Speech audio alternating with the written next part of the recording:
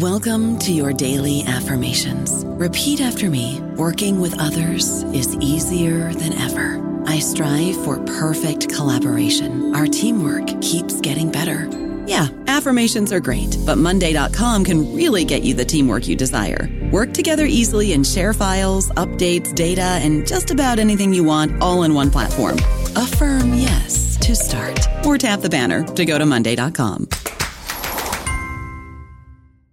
With the Lucky Land Slots, you can get lucky just about anywhere. This is your captain speaking. We've got clear runway and the weather's fine, but we're just going to circle up here a while and get lucky. No, nothing like that. It's just these cash prizes add up quick. So I suggest you sit back, keep your tray table upright, and start getting lucky. Play for free at LuckyLandSlots.com. Are you feeling lucky? No purchase necessary. Void where prohibited by law. 18+ terms and conditions apply. See website for details. Hello, everybody. This is Marshall Poe. I'm the editor of the New Books Network, and I'd like to tell you that we have a new and improved website. It has 2 new features that we think you'll love. One of them is a vastly improved search engine, so that when you type in keywords, you'll get a bunch of episodes really quick. The other is the ability to create a listener account. And in that listener account, you can save episodes for later listening. So you can create a kind of listening list. We think these features are neat and we think you'll enjoy them. Please visit the site today. Welcome to the New Books Network. Hello, welcome to New Books in Japanese Studies, a channel of the New Books Network. I'm your host, Hans Weinberg. I'm a historian of Japan at Penn State. Today, I will be talking to Christopher Craig on his book, Middlemen of Modernity, Local Elites and Agricultural Development in Modern Japan, which came out with Hawaii last year, August 2021. Middlemen of Modernity is a thoroughly researched and engaging study of the role of local elites in the modernization of Japanese countryside in the pre-war era. Agriculture, Craig writes, is given short shrift in the story of Japanese modernity. Farming and modernization seems to exist as at opposite ends of a spectrum. This is true both for contemporary historians who tend to neglect agricultural modernization in a major government dedicated little resources to agriculture. Thus, with a state focused more on the emblematic goals of mechanization, urbanization, and the modern military, it fell upon local elites and villages across the country to bring rice production into the modern era. Middle Modernity is a comprehensive study of the role of these elites. The book is started with histories and stories of individual actors that remains closely connected to Japan developments, present a history of agriculture from the early Meiji period to the post-war American occupation. Chris, if you don't mind calling you Chris, thank you for coming today. Thank you for that wonderful intro and for the chance to talk about my book. So we usually start here with autobiographical questions, like what brought you to this story. Can you please tell us more about your way to this book and your own background as well? Sure. So I actually have a history with Sendai that goes back farther than my own history as an academic. So I had sort of dropped out of university and I came to live in Sendai for a year just to teach English. I didn't know anything about Japan. I didn't have any particular interest in Japan. It just was a place where I could make a bit of money. But that ended up being the background for everything I did afterwards. So when I went back to school, I had the explicit goal to do research in Japanese history, and it was to do research in the history of Miyagi. So that led me through my finishing the undergraduate, through my master's degree at UBC, and then to my PhD, all the way through as a historian of Miyagi and of the agricultural history of Miyagi. Thank you. And you on the cover of the book, right? I wish people can see it. We can wave it around, both of us. You have this picture of Mayor Straw Sandals, right? That's him, right? Kamata Sanosuke. Hope I pronounced it right. Why him? Why is he on the cover? Why his story is so emblematic and compelling? And also, what is he doing in Mexico? If you spoke about Miyagi, was he following the footsteps of Hasekura Tsunaga? Yes. Miyagi in Mexico there. Right. Okay. So, the guy on the cover, as you mentioned, his name is Kamata Sanosuke. He was famous in pre-war Japan as the Waraji Soncho, so Mayor Straw Sandals. And that name and his fame had a lot to do, well, it had to do with two things, really. He was this champion of local development for the sort of small farming village that he was from and that he became mayor of. So he led or was instrumental in overseeing a project to drain a lake. That was a lake swamp, wetlands area that was really limiting the productive capacity of his village and contributing to poverty and making things difficult for people that lived there. So he got famous because of his role in that. And then he sort of expanded his fame through his personal eccentricities as mayor. He was called Mayor Straw Sandals because he had a very ascetic, very consciously aesthetic mode of dress. He would dress in the barest sort of poor ratty clothes and wear these grass sandals that were cheap and sort of very humble. And so he got this image of a guy that was sort of would persevere in his own life and limit himself to the most limited kind of consumption because he was dedicated so fully to the development of his village. And it's very, very, very possible to debate how sincere these sentiments were. But at any rate, his fame very quickly sort of spread outside of Miyagi, and he became known across the country as this figure of unparalleled devotion to his job in the local administration and as mayor and as basically father figure for this village that he was given entire credit for its success. But he could definitely afford shoes, right? He was In fact, pretty rich guy, right? You can see, well, I mean, I don't think he actually, he didn't have a secret life where he was, drinking cognac and wearing suits and associating with courtesans or anything at night when no one was looking. I think he pretty much just did basically live for what he was doing, but he also had his own particular ideological slants that came into sharper focus when we got into the wartime period. So I bookend this particular book with his story, that the sort of two halves of his life, kind of, up to the point when he becomes Mayor Straw Sandals is chapter 1. And, this serves to present an image of what the ideal of the Meiboka, the middleman of modernity, that the Meiji government was really relying upon to shepherd agricultural development. He sort of represents an ideal version, but an incredibly rare version. I mean, there was only one Mayor Straw Sandals, and there was not a whole lot of people that did anything like what he did, even though this was supposed to be the standard for how agricultural development would develop. So his example at once serves to sort of illustrate in the flesh what Meiji planners were looking for, but then also to illustrate how absolutely incredibly unlikely it was that many of these people would appear and do what the Meiji government actually wanted them to do.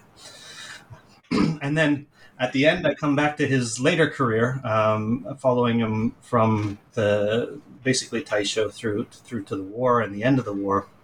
And, he, without really changing what he was doing, there was a tone shift and a sort of shift of what he was doing on the national stage during the 1930s, late 1930s, when the country was mobilizing and when the government was really interested in mobilizing the agricultural villages in service of the war effort. And he became a very loud proponent of how the villages could work harder, they could dig deeper, they could provide more if they only tried harder, and that this is something they absolutely should do. So, we see a very clear shift from a guy who in the up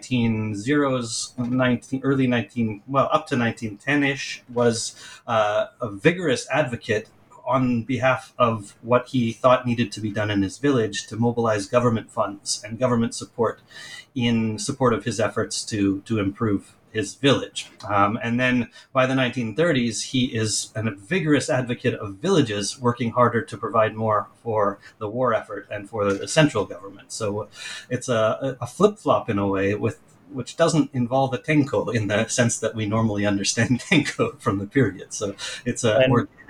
Yeah. What he was doing in Mexico, I mean, I was very surprised. about the Mexican venture. Right, and this is actually the vignette that opens the entire book, right? Chapter 1. So he ends up in Mexico at the middle. I think it's 1906, if I remember correctly. I should know this.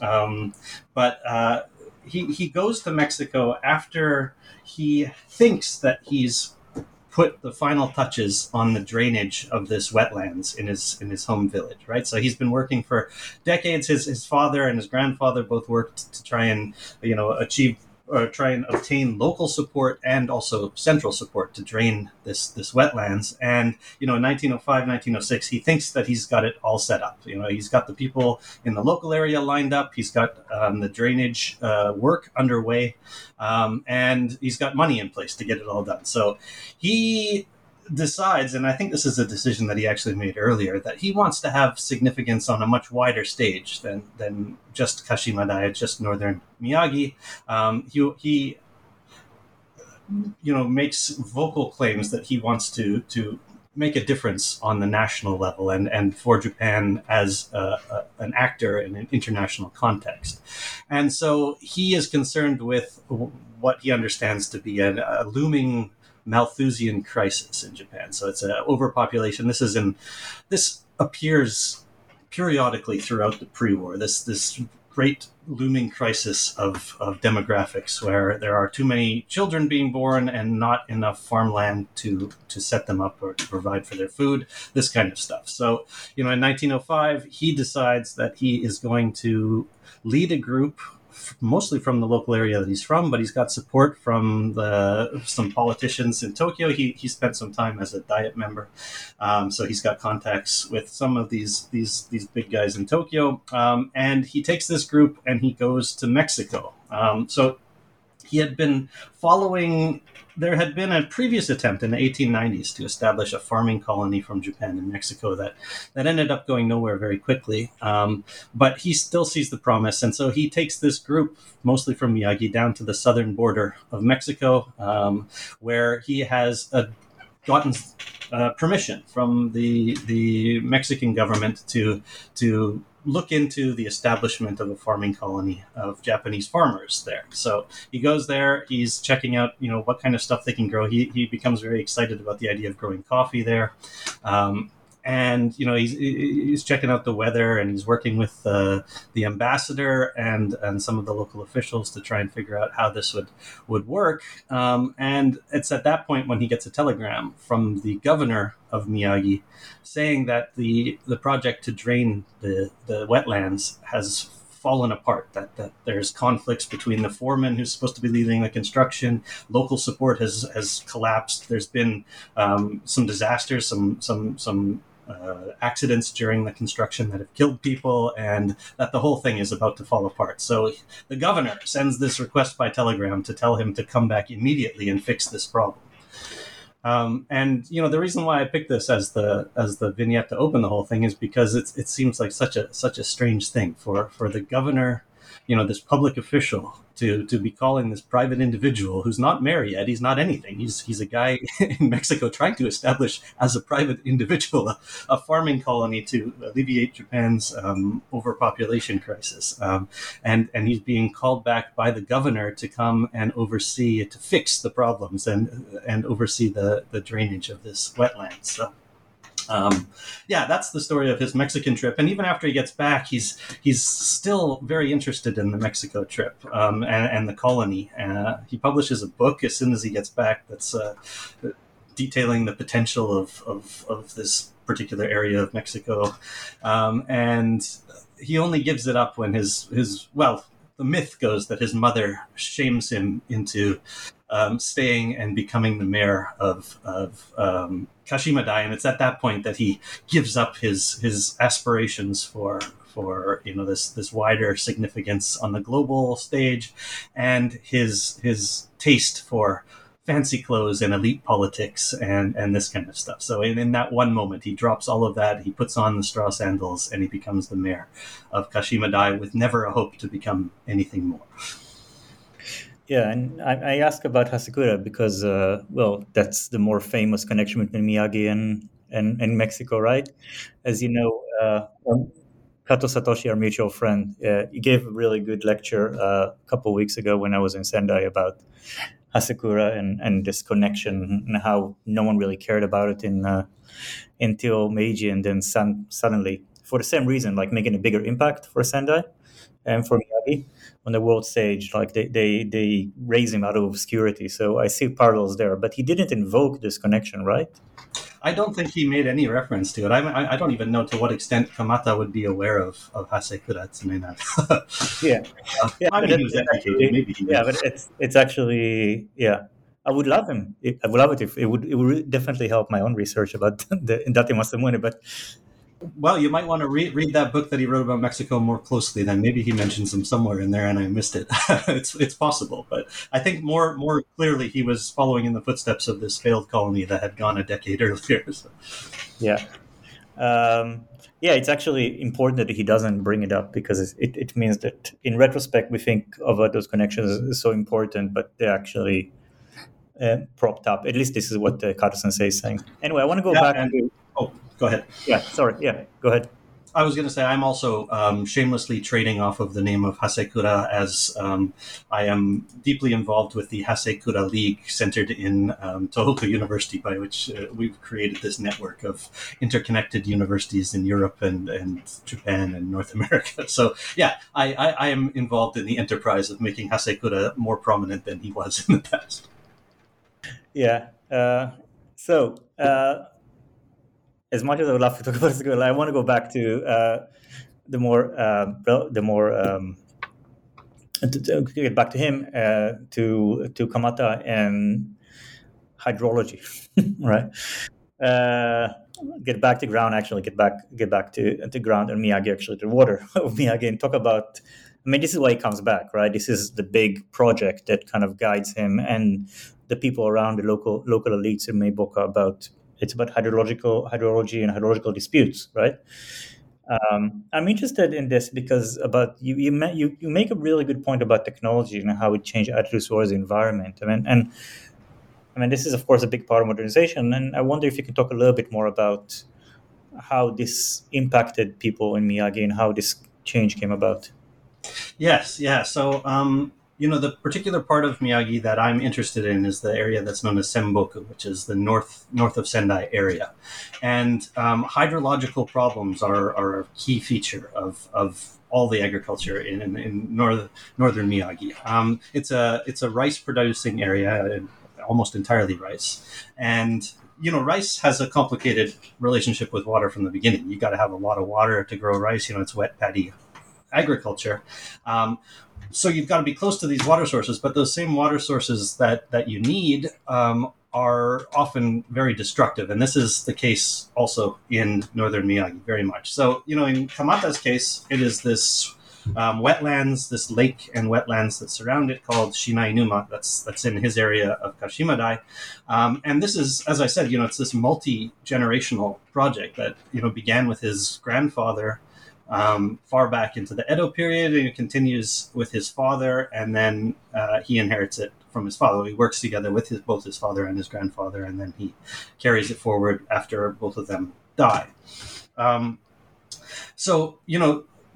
The case of Kashimadai and Shinai-numa is one of the three types of hydrological problems that are common for villages in northern Miyagi. And these problems are sometimes create sort of mutually exclusive interests between communities. And this is what happens in my second chapter. I detail an event that, highlights the mutual exclusivity of interests in neighboring regions that face different types of hydrological problems. But in the case of Shinai-numa, it's this big wetlands that inhibits rice production in two ways, one kind of active way and one more of a passive way. So the way that, it mostly attracts the ire of people in the neighborhood and partly, compels him and his ancestors to try and, solve the problem is the fact that Shinai-numa just floods a lot.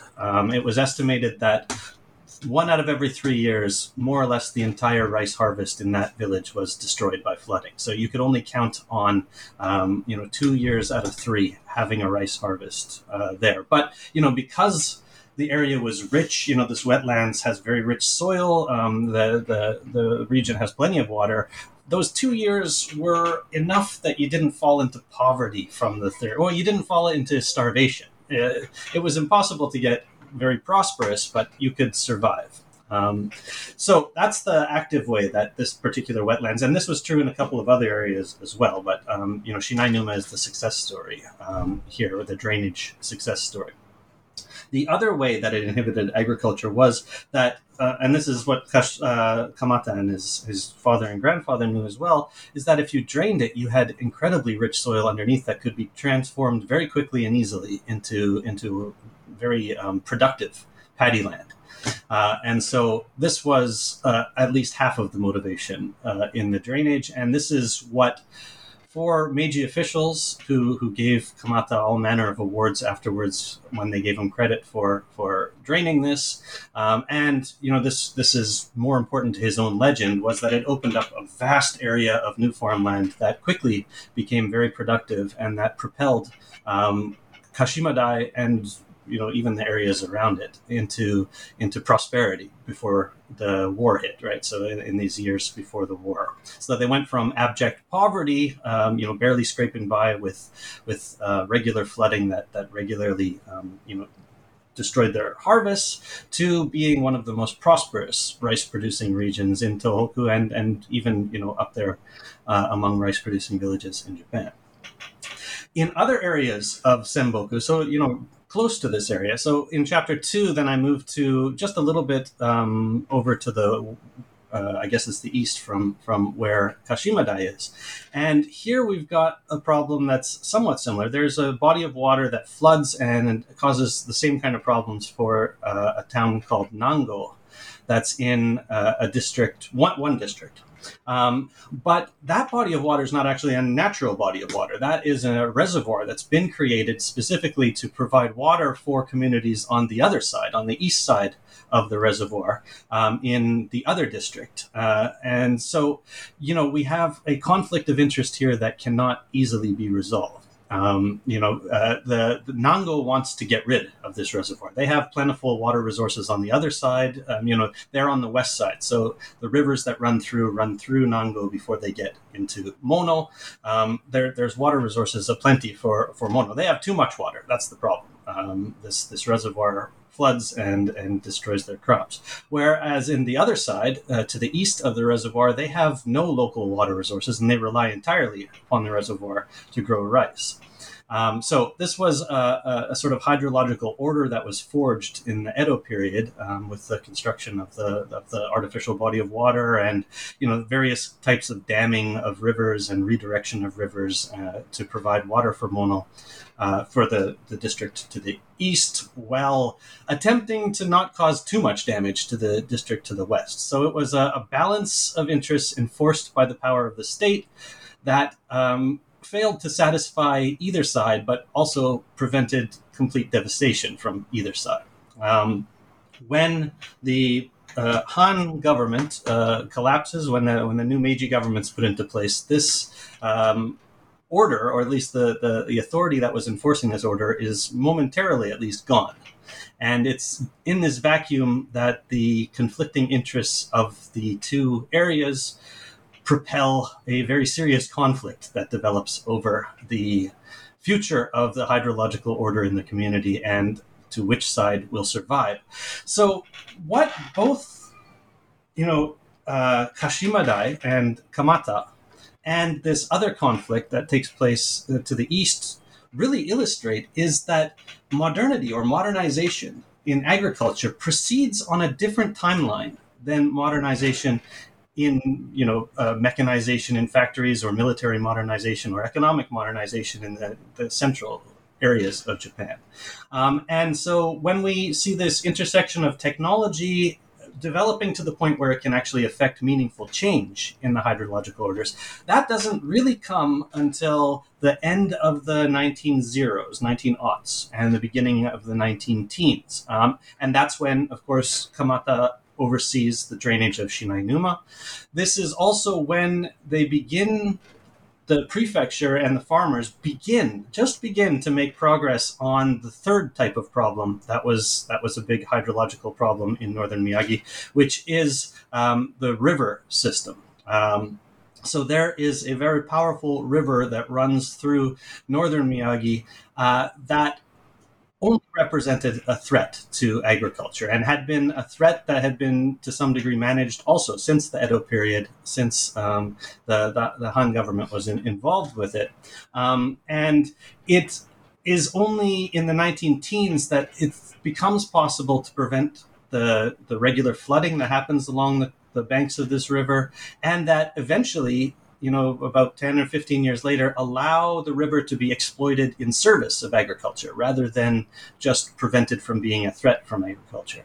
So this is, a story of hydrological modernity that, is separated by decades from what we would consider modernization in other sectors in Japan, or at least initial transformative modernization.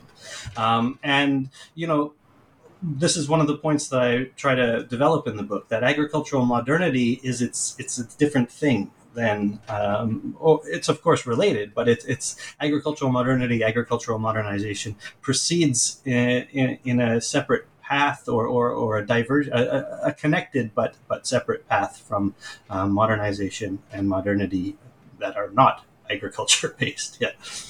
And if I may add, one thing that I was wondering about it was reading it is you don't really see much of a difference from attitude towards the Edo period, towards the environment in the Edo period.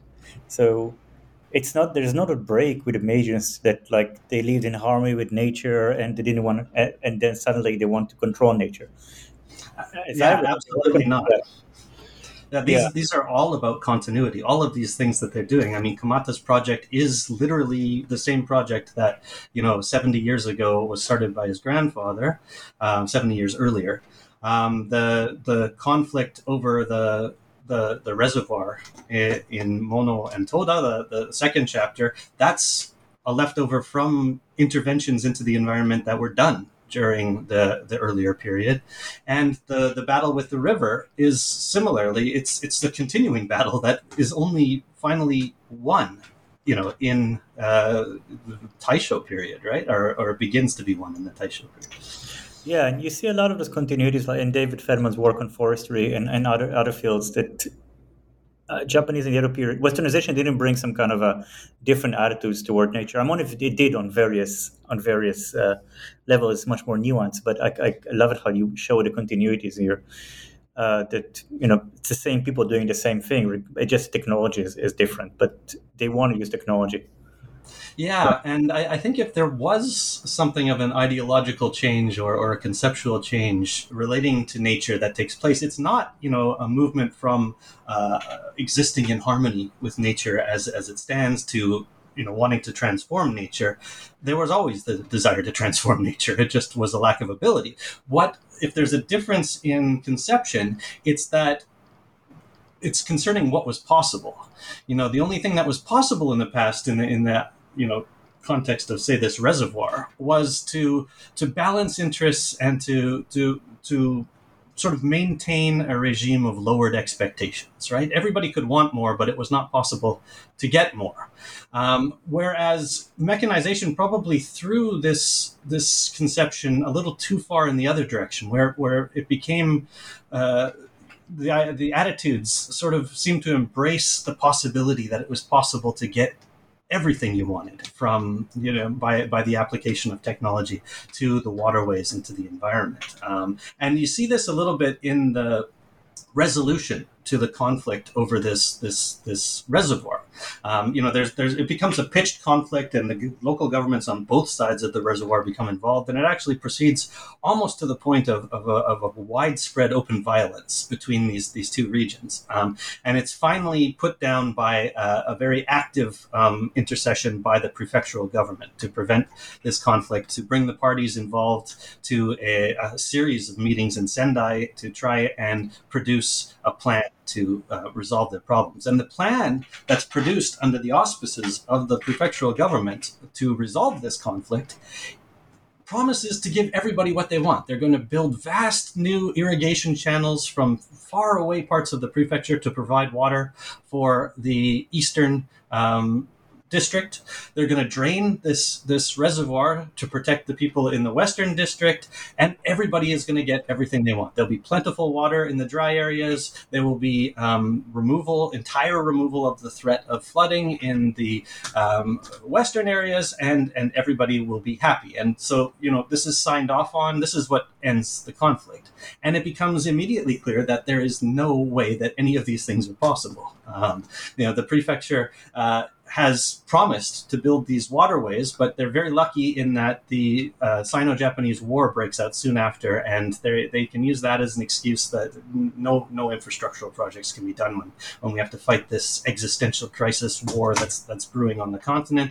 And then it's just the prefectural government basically never mentions it again. So what actually happens is that the former leaders of this conflict in the two areas realize that they are accomplishing nothing by fighting each other, and they have this ceremony where they cut their hair and mix it together and bury it in the sand to sort of indicate that they're all going to work together. I can't really parse the symbolic logic of that one, but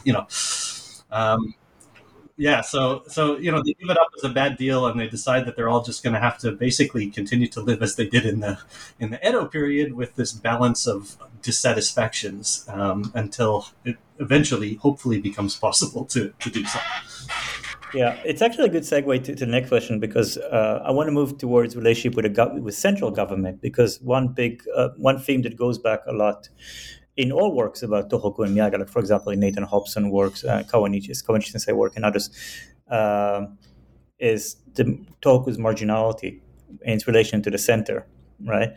And I want to talk a little bit more about this, and in relation to politics, and the relationship between the central government and those elites, those Meiboka, and what the Meiboka is supposed to do for the government, and how the government perceive them, and how actually they act, right? Because they want to seem as apolitical, right?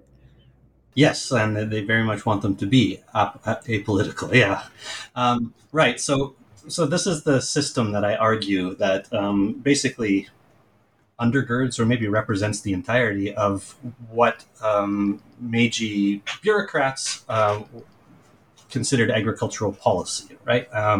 So it's based almost entirely on, at least for a period of time in the mid-Meiji period through to the late years of Meiji, on the idea that they need, from the government's point of view, they need people in the farming areas. So in this sense, it's not just Tohoku or Miyagi that's marginal. From the perspective of the Meiji bureaucrats, all farming areas are marginal. And they're marginal in a very sort of concrete way. They're marginal because the bureaucrats, they don't know what's going on there. They cannot really push farmers themselves in any direction. They're not going to put money at it. So without pumping a whole bunch of money into these villages, which they probably don't even have, to be fair, they're not able to direct agriculture. They're not able to try and promote the sort of changes that they want to see happen in agriculture, because agriculture is central to this project of modernity, if for nothing else,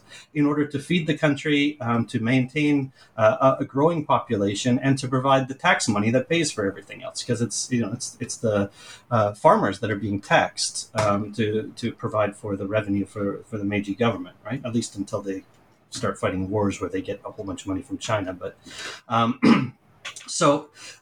in this context, what they want are local agents. They want local agents who understand the situation in the villages, because the bureaucrats don't, who understand how farming works and what the problems are, because the bureaucrats don't, and who understand how to motivate their local communities to effect the sorts of changes, to increase production, to adopt what might be rationalized production methods. And really, the bureaucrats have very little idea what these methods would actually be either.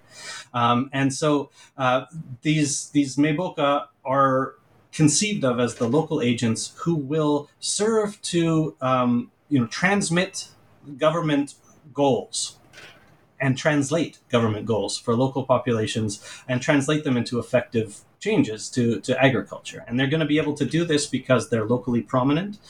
So they're supposed to be people who have earned fame and renown at their local level by being sort of selfless servants of the community. Go ahead. But that's the same time the popular rights movement, and at the time a lot of those people, I don't know about Miyagi per se, but at least in Western Japan, area I know better, leading the popular rights movement. So how does it Yeah, I mean, the popular rights movement itself is a complicated animal, and that the popular rights movement, in so far as it intersects with the Meiboka, sort of the original Meiboka, who are supposed to be these leaders, these locally renowned central government agents in the villages. In the 1880s, when the countryside is reeling from economic turmoil, right? This is the point in time when we have the Matsukata deflation going into effect, when it's responding to the inflation that takes place. And, inflation in Miyagi and in a lot of rural areas had been very good for farmers, right? Rice prices go up and farmers are making a ton of money. And they're all sort of recently become landowners with the change to the land system. So they'd all been sort of anomalous tenants-ish things underneath the Edo period. Yeah. That's not the actual story. That's not it's not the regular story you hear, right? You hear about how the Matsuoka deflation has really hurt the villages and lead to all those like big iki around. Yeah, well, the deflation does, but the inflation before that is very good for them. Yeah, because rice prices go up, and so what happens in Miyagi and what happens in other areas is these freshly minted landowners invest in what they know, right? They've got extra money coming in from rice. They're able to get loans from banks based on their profitability, and they borrow money and they buy land. That happens all over rice producing Miyagi, and it happens in rice areas all over the place. And then the deflation hits rice prices. The deflation specifically targets rice prices, and rice prices fall through the floor, and farmers all over the place default on these loans that they've had. So not only do they lose the new land that they bought, but they put up their own land as collateral. And so this results in a semi-tenantization or full tenantization of these farmers all over the place. And it also provides a unique opportunity for those of their neighbors who were canny enough to sort of navigate these changing, these tumultuous economic waters to come out ahead, because all of a sudden they're able to buy up the land that now the banks have sort of foreclosed on. And in some cases, they actually are able to buy it incredibly cheap in bulk when those banks themselves collapse. And that's the case with Saito Zenuemon, who becomes the largest landlord in Miyagi and the second largest landlord in all of Japan, beginning during the late 1880s and the 1890s, when he buys up collapsed banks' landholdings that they had foreclosed on in the local area. I don't know about you, but I'm very busy and I don't have a lot of time to cook. That's why I subscribe to Factor. Eating better is easy with Factor's delicious, ready-to-eat meals. Every fresh, never frozen meal is chef-crafted, dietitian approved, and ready to go in just 2 minutes. You'll have over 35 different options to choose from every week, including Calorie Smart, Protein Plus, and Keto. These are 2-minute meals. Factor meals are ready to eat and heat, so there's no prepping, cooking, or cleanup needed. They're flexible for your schedule. Get as much or as little as you need by choosing your meals every week. Factor's the perfect solution if you're looking for fast, premium options with no cooking required. Sign up and save. We've done the math, and this is important. Factor is less expensive than takeout, and every meal is dietitian approved to be nutritious and delicious. Head to factormeals.com/NBN50 and use code NBN50 to get 50% off. That's code NBN50 at factormeals.com/NBN50 to get 50% off. Yeah, and this actually leads to I want to ask more about the tenants. So, they have this complicated, because what your book really shows is how complicated the relationship. We think about, at least in the general histories that we read, we think about agricultural sector, rural areas as got one kind of one block, but actually you show how it's so complicated. There's different groups and different areas, and different people and different interests. And like you have the government on one side, you have the tenants on another, you have the landlords, you have different generation of landlords, because the Meiboka of the 1900s are not the same supposed ideal Meiboka that the Meiji government thought about, right? The Edo period. Yeah, I mean, really, this shift from the ideal Meiboka to these more, what should we say, self-interested, maybe realistic landlords, is happening even as these ideas are being formulated in the government. I mean, they're already sort of too late. And what Kamata shows is that Kamata is sort of, at least in the way that he's understood by the government, he is a leftover. He's a kind of a relic of the earlier era that does not have other examples in the Miyagi area, or not many, of anybody that even remotely resembles him. The process that I just sort of outlined about this change of land, this is the generational change, the most important, at least in this period, generational change with landlords. And it's not really a generational change. It's not like the children taking over from the fathers. This is the older set of elites who had attempted to expand their land holdings as individual landowners. And whose prominence was based more on their sort of reputation in their communities, that were based on all sorts of public roles that they had served and their families had served for generations. They are dispossessed, and the people that become these vigorous advocates for popular rights, at least in Miyagi. And, it's very debatable how vigorously they did advocate for this in Miyagi's case, but they are these hard-nosed, opportunistic landlords who make their fortune after the collapse of these other landowners, less land or lords and more landowners. These Meiboka, who could be argued to be the model that this agricultural policy is based on. At least they had the local reputation. They had some indication of public mindedness in their local areas and stewardship of their communities.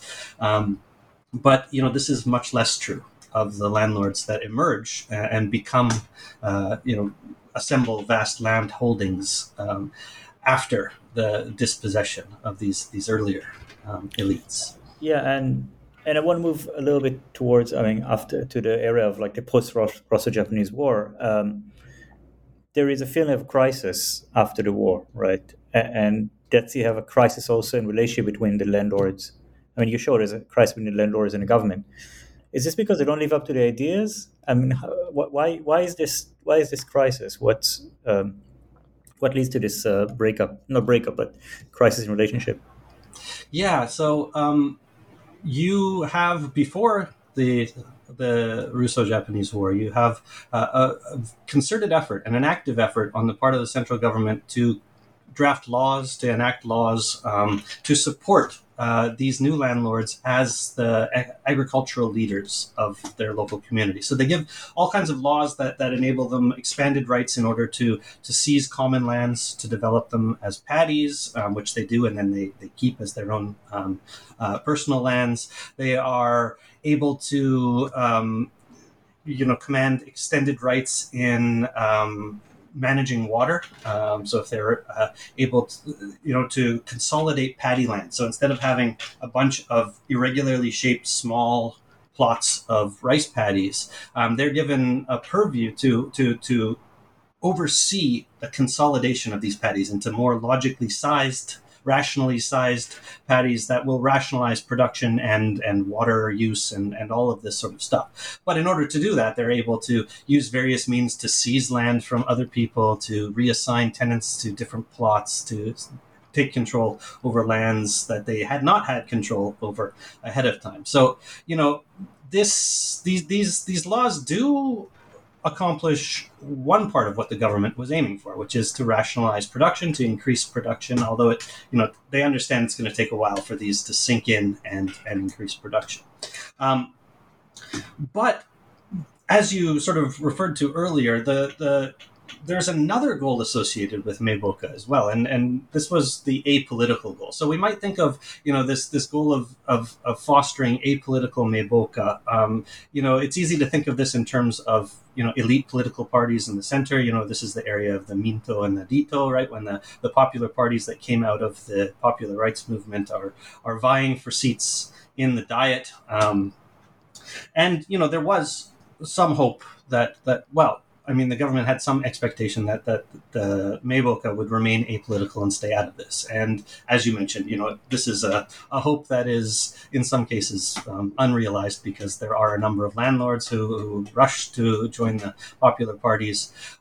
In northern Miyagi, there are landlords that do get into the political parties. Of course, they become local representatives. They're almost necessary by that point in time. But you don't have a lot of very vigorous criticism of the veto, the bureaucratic parties, or the central government. The more important political role or apolitical role that the Meiboka are hoped to serve by the central government is to separate local communities from politics entirely. So not just the Meiboka themselves, but the entire villages they're in, to prevent, the tenant farmers or individual independent landholders from developing ideas that might veer towards, land redistribution or reconsideration of property rights in certain ways, or at the far end of the spectrum, emerging into some sort of mass-based criticism of the central government, or even socialism. So the Meiboka are supposed to insulate communities. They're supposed to be uniting figures that obscure any sort of different interests in property that may exist in the local villages. And what they do instead, these landlords who are given these bolstered rights, these expanded rights, these police, they get police to enforce their tenant contracts on rents and on rice quality and things like that. So this accomplishes the productive goals, or promises to accomplish the productive goals of the central government. But at the same time, it is absolutely not accomplishing these goals of creating prosperous and sedate, content rural communities. Instead, there's increasing impoverishment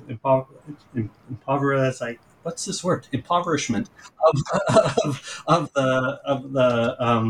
these tenant farmers. They're put into an increasingly desperate situation, and their ire is certainly growing towards landlords themselves, and it threatens to grow towards the central government. You don't get tenants who are, launching criticisms at the central government. This doesn't happen. But what they're doing that begins, their discontent itself creates concern among central officials. And after 1907, they begin to form cross-community unions of tenants. And this really, really concerns the central government.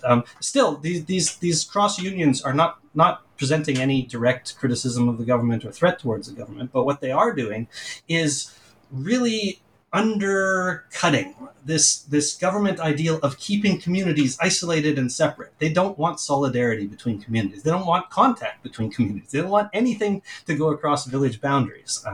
And so, the birth of this kind of tenant league, which happens first in Miyagi in 1908, to great significance. This is one of the sort of climactic chapters of my book. But not only that, though, but landlords begin to increase their holdings dramatically, and landlords that have land holdings in more than one village also break this government ideal of isolated communities. You're not supposed to have connections between villages. You're not supposed to have absentee landlords. Government bureaucrats are very concerned with absentee landlords because of these two factors. They increase, discontent, and they, stretch across these boundaries. And actually a third concern too is that, the people who are the landlords that are benefiting from this legal support and expansion of legal rights are supposed to still be the stewards of the communities they live in. And if they are owning huge plots of land in areas that they don't live and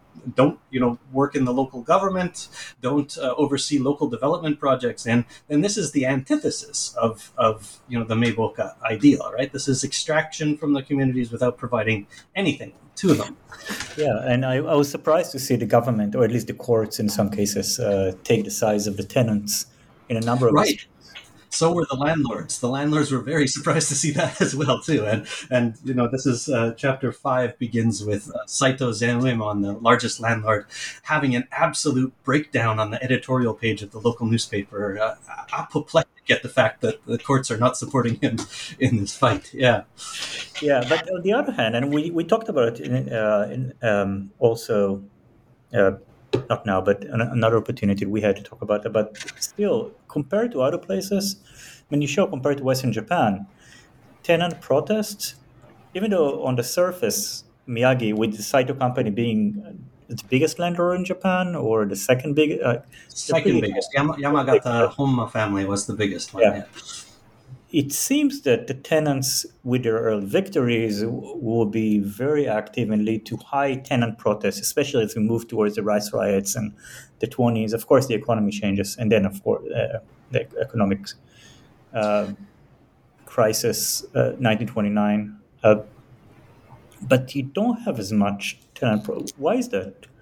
Well, I mean, it relates to what we were just talking about. I mean, it relates to the fact that the tenants not only won, in 1908, 1909, but the courts sided with them, right? So they won. They won in every possible way this conflict that occurred, at the end of the first decade of the 20th century in northern Miyagi, and it was a victory of such significance. And it wasn't the fact necessarily that the tenants had banded together and been so successful in their collective action. It was the fact that the local courts were backing them.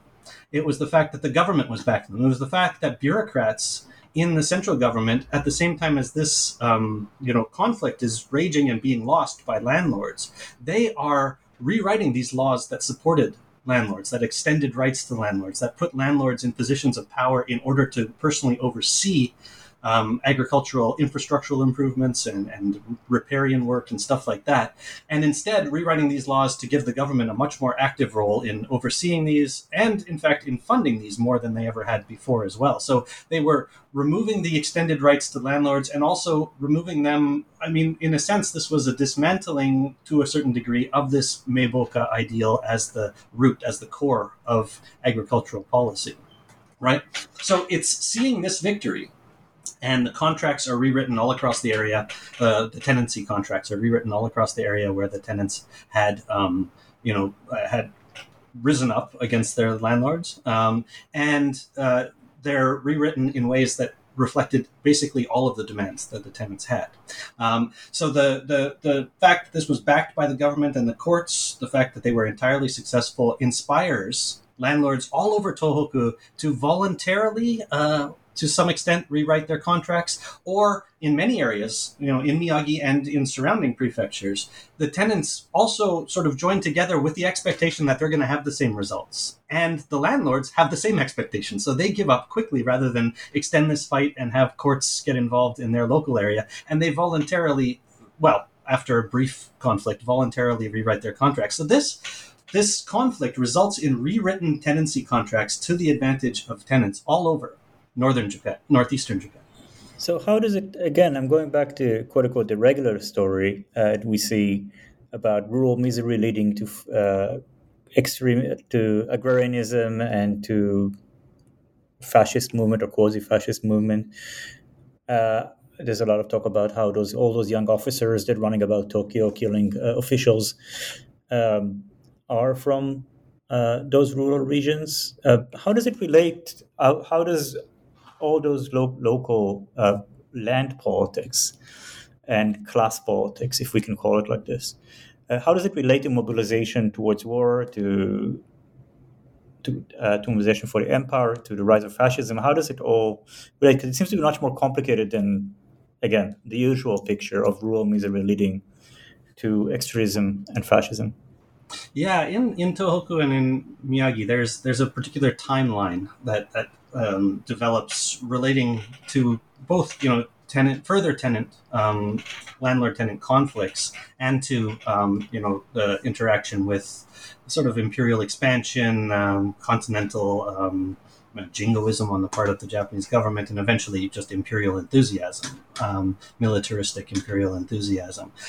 This happens in the Miyagi region maybe later than it starts to happen in other areas. And I would argue that it's still related to this victory and the outcomes of it. So, if we look at the remainder of the 19 teens, which is almost all of the 19 teens after this conflict, these conflicts, we have these greatly, from the tenant's point of view, improved tenancy terms that exist here. You also have a quiescent population of landlords who have been chastised by this process, right? So landlords are not aggressively pursuing their own interests during this time. They're not trying to increase rents. They're not doing evictions. They're not doing the things that landlords later do and cause great discontent with. So, in 1918, when the rice riots break out, they're greatly muted in Miyagi. There are a few sporadic kind of incidents, but you don't get the smashings and the rioting and this kind of stuff in Miyagi to the extent that you get in central Japan or eastern Japan, western Japan, I should say. And this is part of it, I would argue. And then continuing into the 1920s, when landlords, there's a generational change at landlords at this point. So a lot of, the sons are taking over from their fathers, and they don't have the same experiences that their fathers had. They have discontent in their own ambitions. And so from the middle 1920s forward, you begin to get some testing of the waters by this new generation of landlords in Miyagi. And there are a couple of prominent incidents in which they try to evict tenants or unilaterally raise rates with rental rates with tenants and terms and stuff like that. And the response in Miyagi is for the tenants to look back to the example of 1909 and to form into unions, and they link up with the Nichino, the organization across the country, and they begin to sort of link up because the Nichino as a whole is linking up with the Dodo parties, like the labor parties that are developing. And it's this moment in the 1920s where there's a promotion of joining labor politics with tenant politics and creating a big proletarian, propertyless party that will cooperate in urban and rural environments. And it's this kind of organization that takes place in northern Miyagi in response to this new aggression by landlords. And this is kind of a disaster because the central government does not want to see a proletarian party happen, and they take aggressive action to prevent it. And so this new surge of sort of strength that was going to be put against these newly emboldened landlords is taken away at a stroke. And the company that moves quickest and most decisively to exploit this weakness is the Saito Corporation. Saito Zenuemon is dead by this point in time, but before he dies, he makes his own family land holdings into a corporation. And so his heirs are still in charge of it, but they are in charge of the company rather than the owners themselves of the land, although they really are. And they face off against tenants in what looks to be shaping like another decisive battle that Saito, the patriarch of the family, had lost in 1909 and 1910. But this time they win with absolutely. The government is not going to risk any kind of proletarian party coming in. They're not going to back propertyless tenants against propertied landlords anymore. And they unilaterally back, they absolutely back, without exception, the Saito, and this sets off landlords all over the prefecture. So the 1930s, this happens at the end of the 1920s, into the 1930s, this is what sets off the more, what would you call it, active, more bouncy tenant-landlord conflicts that do take place in Miyagi. The 1920s are the period of tenant conflicts in the West. And these are based a lot on problems associated with absentee landlords, right? So that people are living in villages where there are no landlords. Their landlords live off in Osaka or wherever they live. And this is the basis for discontent in the West in the 1920s. In the East, in the 1930s, the landlords are still there. absentee landlordism is not ever a big problem in Miyagi. And when there are absentee landlords, they tend to live 1 or 2 villages over rather than, far away in distant urban capitals or anything like that. So these conflicts are based on the fact that landlords are now, and again, this is a period when a new Malthusian crisis is sort of being worried about everywhere. The population has in fact expanded greatly, and it's expanded greatly in Miyagi as well, not entirely unrelated to the fact that agricultural production has really improved after the 1910. So this work that the landlords had done in the 1900s comes into fruition after 1910, and the government's more involved with managing waterways and stuff. All of this pays off, and there's an expansion of the rural population in Miyagi, which of course means that there is more competition for land, because the farmland is not growing to the same extent that the population is. And so landlords begin mass evictions in the 1930s. They're able to find a tenant who will pay more than the tenant that's on the land. And in many places, they just throw them out and they call in new tenants. And this is fought at the late 1920s in the courts by the tenants, asserting rights to the land that they've tenanted. And they're defeated. The courts consistently deny these rights and allow for the evictions. And so this is the background for the tenant conflicts that do develop in the 30s. But related to militarism, I wanted to talk just a little bit about Manchuria, if I could. I think you were interested in talking about this as well. This was not equally true in all areas. So not in every village did the landlords, turn quickly to eviction and higher rents. In some places, in most places, tenancy was based on a personal debt from the tenants to the landlord. So, the rents were actually interest paid on the debt rather than rents on the land. So the farmers were farming land that they, in many cases, had owned in the past, but they had fallen into debt and defaulted on payments. And so the land was foreclosed on by their landlords, and now their rent was actually, maintenance on the debt that they owed their landlords. So in some places where they turned to evictions, these debts were not enough to deter landlords from seeking the higher profits from charging higher rents, putting new tenants on.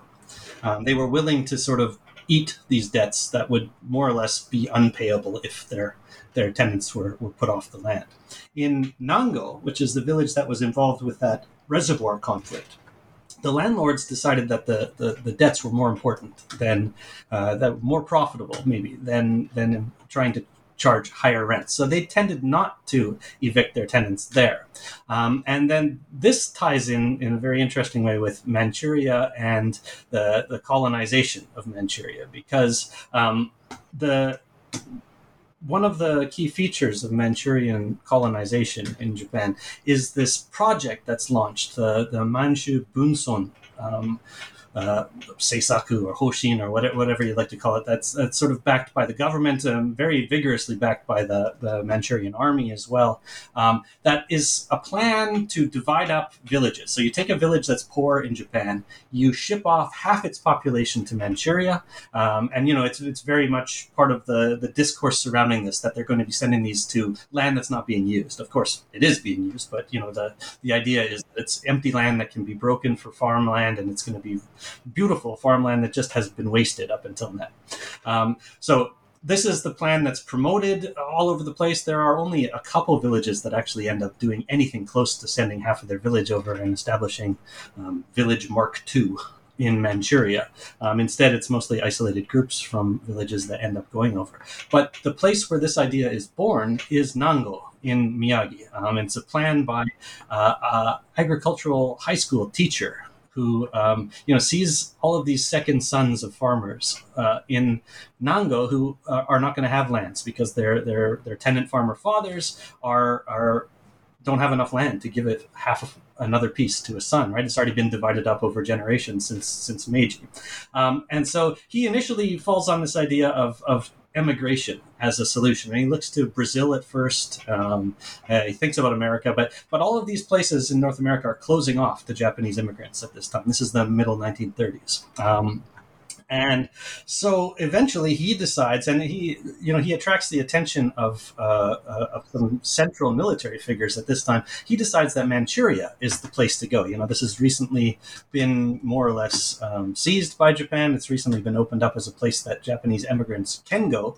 There's been a couple years of the government promoting these so-called military immigrants, these soldier immigrants that are supposed to set up farms and basically provide security for Manchuria.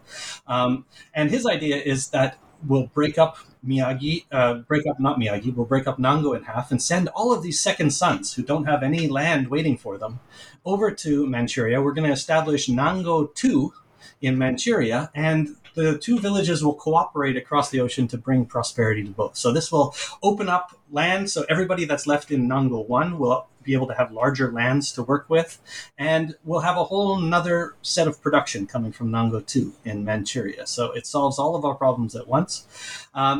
Now, this is his idea, and he initially, he gets support from these central figures. Kato, this sort of immigration ideologue, agrarian ideologue guy, and he gets his students on board. They're all enthusiastic. He starts to put together a group, and he sends them basically home with permission slips to get signed off on by their parents. And virtually none of the parents will sign off on these permission slips.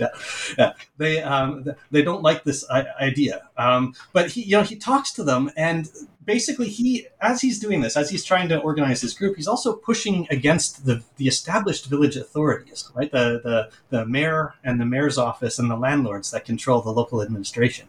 And they hate him, and they hate his idea, because all of these tenants that are going to be owing them money, that do owe them money, are suddenly going to be taken off the land and sent to Manchuria, where presumably they're not going to be paying the money anymore, not going to be owing them money. They're going to default on their debts.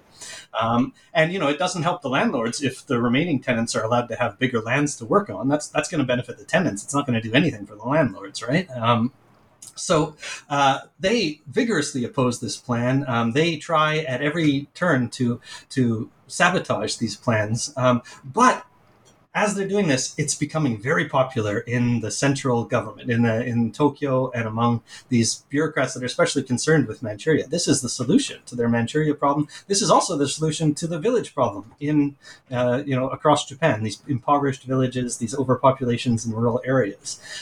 It's going to solve these problems at a stroke. So enthusiasm is growing there while opposition among the administrators is growing in Nango. At this point, the same parents who are going to refuse to send their children to Manchuria become vigorous advocates of this plan, entirely in order to thwart the landlords that control the town.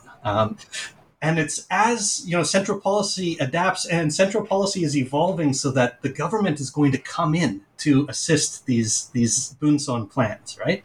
And Nango landlords have been invested very, very strongly in keeping central government and bureaucrats out of Nango entirely. They've turned down these various kinds of credit unions and collective purchasing groups and all of these kind of different initiatives that have been promoted from the central government that bring in just the slightest bit of bureaucratic oversight to organizations in Nango. They've blocked every one of these from coming into the village.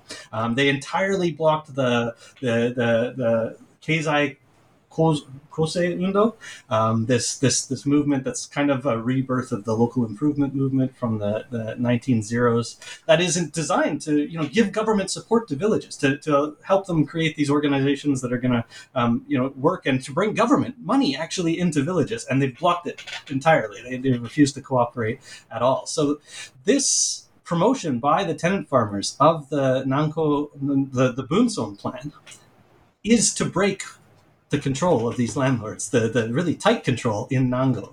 And they succeed. So, the government signs on with this program as designed in Nango.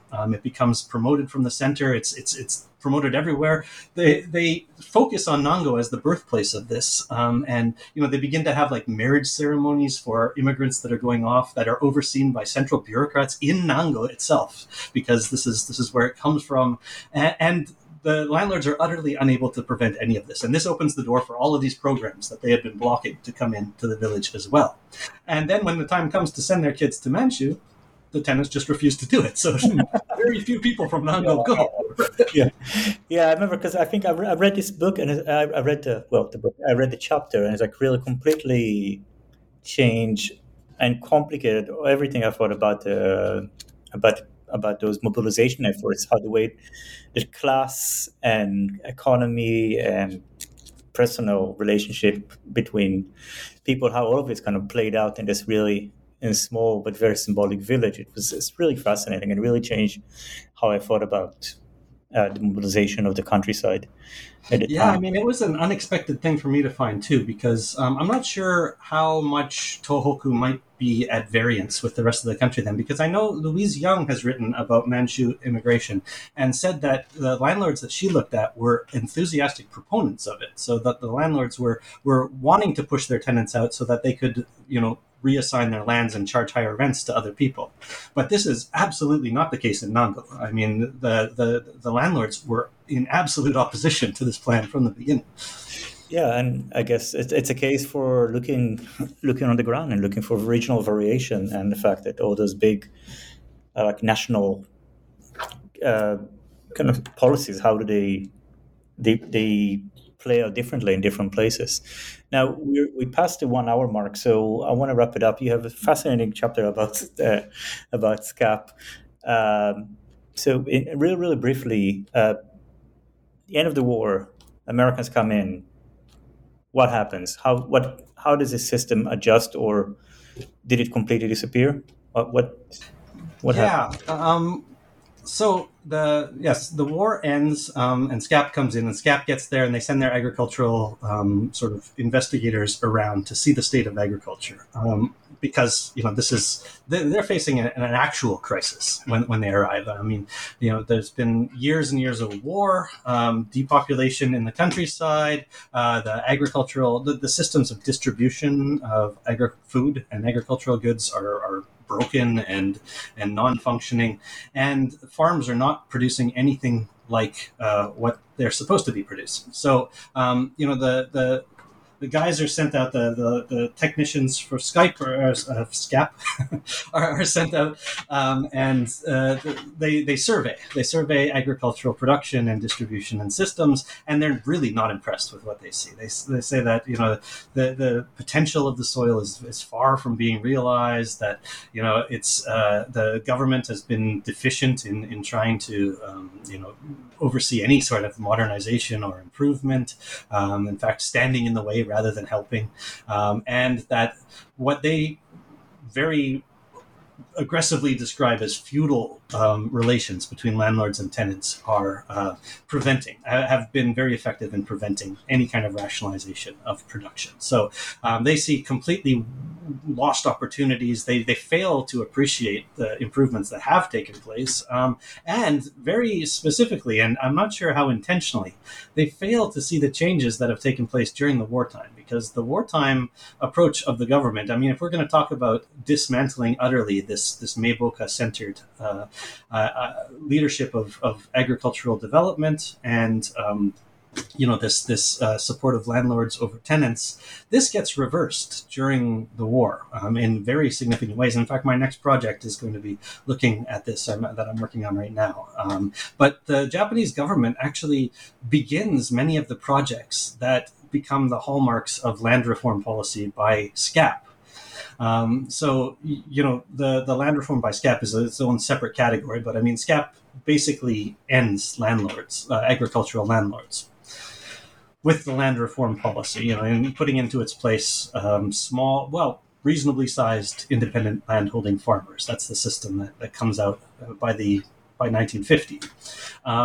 But this is not created out of whole cloth by the SCAP, and it's really based a lot on what was already going on during the wartime in Japan. And some things are left as sort of plans that are not quite realized by the Japanese government during the wartime. Other things are based on movements that were actually already taking place. So I don't think it's SCAP that creates the biggest change in this agricultural system. SCAP certainly brings to a conclusion the land reform that may or may not have come out in a somewhat similar form if the I guess the war had gone on forever, which it wasn't going to do anyway. But at any rate, I think it was being sold as much newer than it actually was, and much more revolutionary, at least compared to what was already happening, than it was. So this is your new project. That's what you're working on now. It's your new book.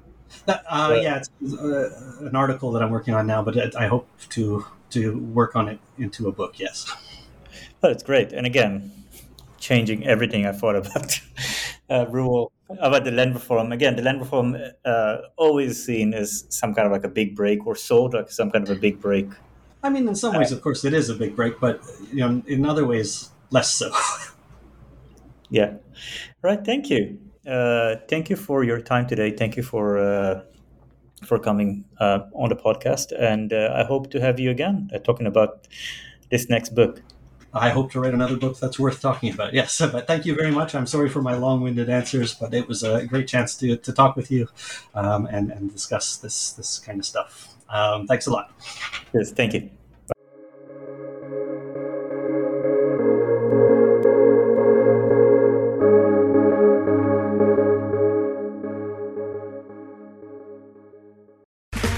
Okay, round two. Name something that's not boring. A laundry? Ooh, a book club. Computer solitaire, huh? Ah, sorry, we were looking for Chumba Casino. That's right, ChumbaCasino.com has over 100 casino-style games. Join today and play for free for your chance to redeem some serious prizes. ChumbaCasino.com. No purchase necessary. Void where prohibited by law. 18+ terms and conditions apply. See website for details.